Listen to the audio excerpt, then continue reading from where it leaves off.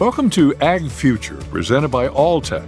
Join us as we explore the challenges and opportunities facing the global food supply chain and speak with experts working to support a planet of plenty. In January 2016, a huge column of black smoke rose over Lexington, Kentucky. It could be seen as far away as Louisville, 70 miles to the west. A massive fire had broken out at Bluegrass Stockyards' main Lexington facility, devastating the largest individual cattle market in Kentucky. Now, to put it in perspective, Bluegrass Stockyards is to cattle what Keeneland is to thoroughbreds. And it's been 5 years since the fire, and much has happened in that time. Joining us from Lexington to talk about it is Bluegrass Stockyards CEO Jim Akers. Thanks for joining us, Jim. Glad to be with you. So you all had a new 232,000 square foot facility up and running on Ironworks Pike. It's near the Kentucky Horse Park outside of Lexington.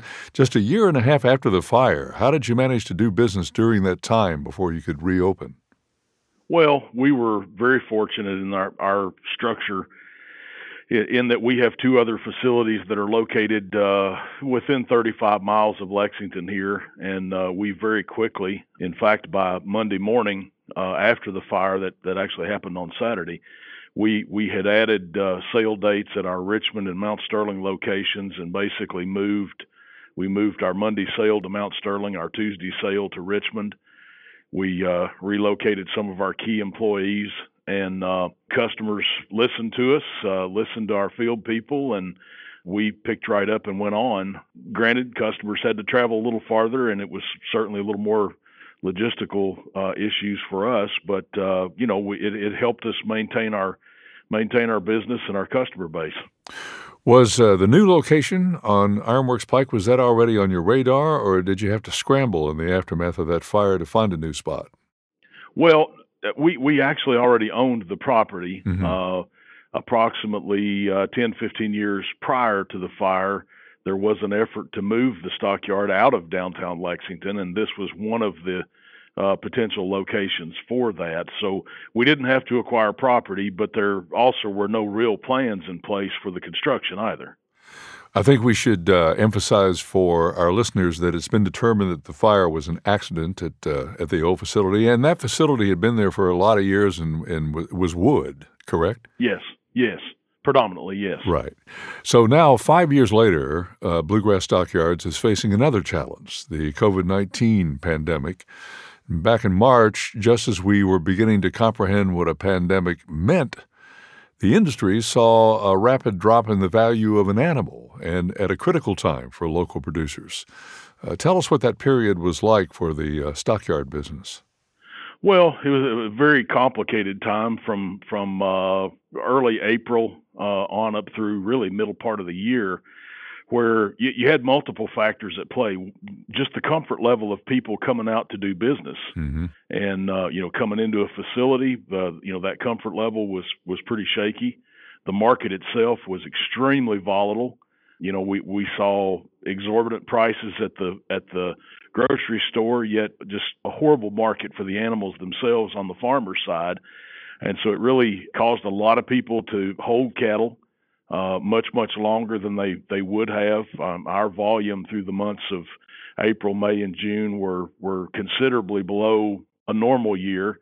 We're in a pretty significant liquidation phase in the cattle industry right now anyway, so we were already hurting for numbers, compounded by the fact that people were hanging on to them, hoping that the market was going to get better. It was a pretty tough stretch.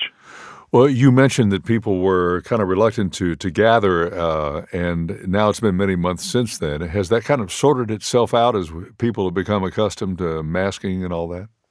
Yeah, our level of compliance is far greater today than it was when we first started. We put a lot of measures in place literally right out of the gate because we were told by the Department of Agriculture and others that, we have to continue to operate. We're the only source of ready cash that a lot of these farmers have got, so we had to try to keep running. And we started out by limiting the number of people that were allowed inside the sales arena. We actually had to post people at the doors to count heads in and heads out and try to keep that number down very low. And it was predominantly just buyers at that point. We would let consigners in one or two at a time to watch their cattle sell. So it was a really a burden. As we've moved along and understand a little more about social distancing, masking, and all those kinds of things, we provide masks at the door to all our customers if they need them. We've actually eliminated about two-thirds, well, more than two-thirds, almost three-fourths of our seating in the arena by blocking off those seats and forcing social distancing. People are, for the most part, fairly compliant with that. It's gotten better as we've gone along, certainly. Mm-hmm. Well, you literally had opportunity rise out of the ashes in that this was an opportunity out on Ironworks Pike to start from scratch to build an entirely new facility. And I'm just wondering how it differs from the original site. It might seem obvious, but maybe you can tell us more. Well, let's talk about the stockyard operation first. Having an opportunity to start from scratch with a clean slate and design a facility just like you'd like to have it was something that was pretty special. And so obviously the stockyard facility itself is far more efficient. Takes fewer people to operate. The movement of the cattle is quicker, safer, and easier than it was in the old facility. Our ability to address workplace safety issues, cattle safety issues, have certainly been far, far better in the new facility than we could ever do in the old one. Now, relative to the rest of the operation out here, we've got what we call the Bluegrass Regional Marketplace. That's kind of the front end of the operation, the front building you come into on your way to the sales arena. That includes retail partners, a full-scale restaurant, a classroom with a certified teacher, museum content, and we've got about 15 to 20 other businesses that are located out here with us that are all agriculturally related, but really create an interesting mix of goods and services that are all in one place. So who came up with that idea to integrate retail and events as well, correct? Oh, you bet. You bet. Events are a big part of what we do, not meetings of all sizes, as well as several events that we put on ourselves throughout the year to educate the public, just create recreational opportunities, and also to drive business to these partners that we've got out here. It was born out of a dream of the chairman of our board, Gene Barber. He talked for years and years and years about having kind of a one-stop shop for farmers, mm-hmm. where they could source their inputs, buy their insurance, do their banking, all of those kind of things, all in one location. As we got into this, the realities of the zoning and the type of building we could put up really didn't allow us to exactly bring his dream to fruition. But out of that came this big, large building with multiple partners in many different aspects of the agricultural industry. Well, Jim, some in the industry have been predicting that the influx of government money from pandemic-related programs such as coronavirus food assistance, the Paycheck Protection, the PPP, and market facilitation programs like those will have a lasting negative effect. Do you agree with that? Well, I don't know about a lasting negative. Farmers are farmers. You put dollars in their hands, they're going to reinvest them, and they've done that with the CFAP money and the other monies that have been out there. We've seen our market for high quality replacement animals has certainly been really, really good here through the latter part of 2020 and into the early part of 2021, and I think that's a reflection of that extra money that's there in circulation. The reality of it is this has been an extremely depressed market for the last 3 years. And that shot in the arm has probably kept some people in business that might well not have survived through this. And even with that said, we've dispersed a lot of cow herds during this period of time, a lot. And we've decreased this cow herd considerably here in the state of Kentucky and surrounding states as well. But I don't think you're going to see a lasting impact. The culture of the cattle producer is not one of government dependence. And so I think this one or two influxes of extra money are probably just going to help people improve their operations, improve their overall economic stability, and hopefully keep them in business. Well, let's turn to meatpacking, and there are just 4 major operations in the country, and I'm wondering if the meatpacking industry needs some diversification. What's your opinion on that? Huge topic in the industry right now, and yeah, there's no question we have both a transparency issue in our fat cattle markets and a competition issue in our fat cattle markets. You know, when you've got 4 major packers in the United States that control 80% of the slaughter capacity. 2 of those entities are foreign owned, which further compounds the issue. And we certainly have some problems at the upper end of the production system in that meat packing sector. And you know, more than 80% of the cattle that are going into packing plants today are not being sourced through any system of open price discovery. They're under contract or, you know, other arrangements with feedlots where those prices are set on those cattle outside of the open marketplace. And it really, well, it trickles back down through the entire industry, because those packers are one of the few segments of any business that I know of that not only get to set the price for their product going out the door, but they also get to set the price for their inputs coming in the door. That's a pretty good spot to be in, I'd say.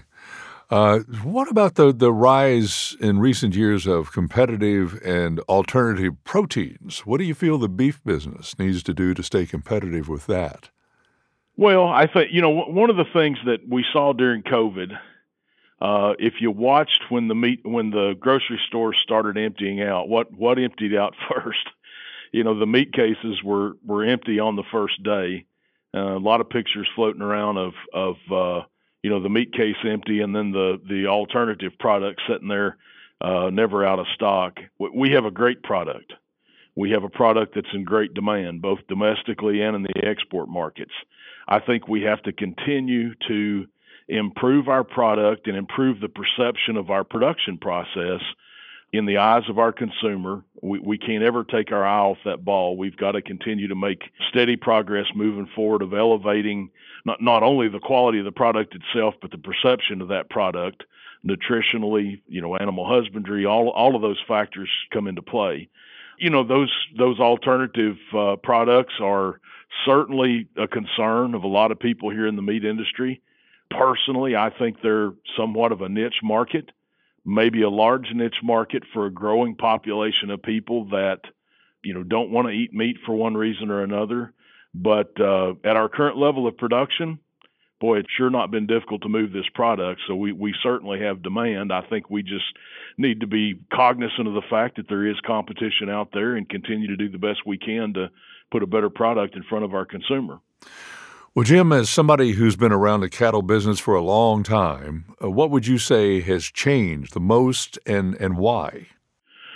Well, because of what we just talked about, you're seeing more and more of the marketplace driven by data and information. Mm-hmm. It's become more difficult for the smaller producers to participate in the marketplace, and subsequently, we've lost a lot of our smaller producers that were selling not necessarily a bad product, but more of a commodity product into the system. That was a big part of our business over the years in the livestock markets, and we've certainly had to adjust to make ourselves relevant to those larger and larger producers that are more data driven and more information driven and provide value to them in our system. But, you know, we typically are gravitating toward dealing with ever larger producers that are handling more and more cattle across broader geographies and doing it with a lot more technology. So, Jim, how long have you actually been in the cattle business? Well, I mean, I'm 56 years old, and I've basically been in the industry in one form or another all of my life. Well, I was just wondering, any favorite memories from your time in the business? It's a lifelong thing, I know, but does anything stand out there? But the fire certainly isn't one of them. So no, the fire is not it is certainly a memory, but it's not a good memory. Right, right. As I look back over the years, and you do have to love this business. If you didn't, you couldn't survive. Facing a lot of challenges along the way, and surviving those challenges, and going on to grow and be better. The many just amazing people that there are in this great industry.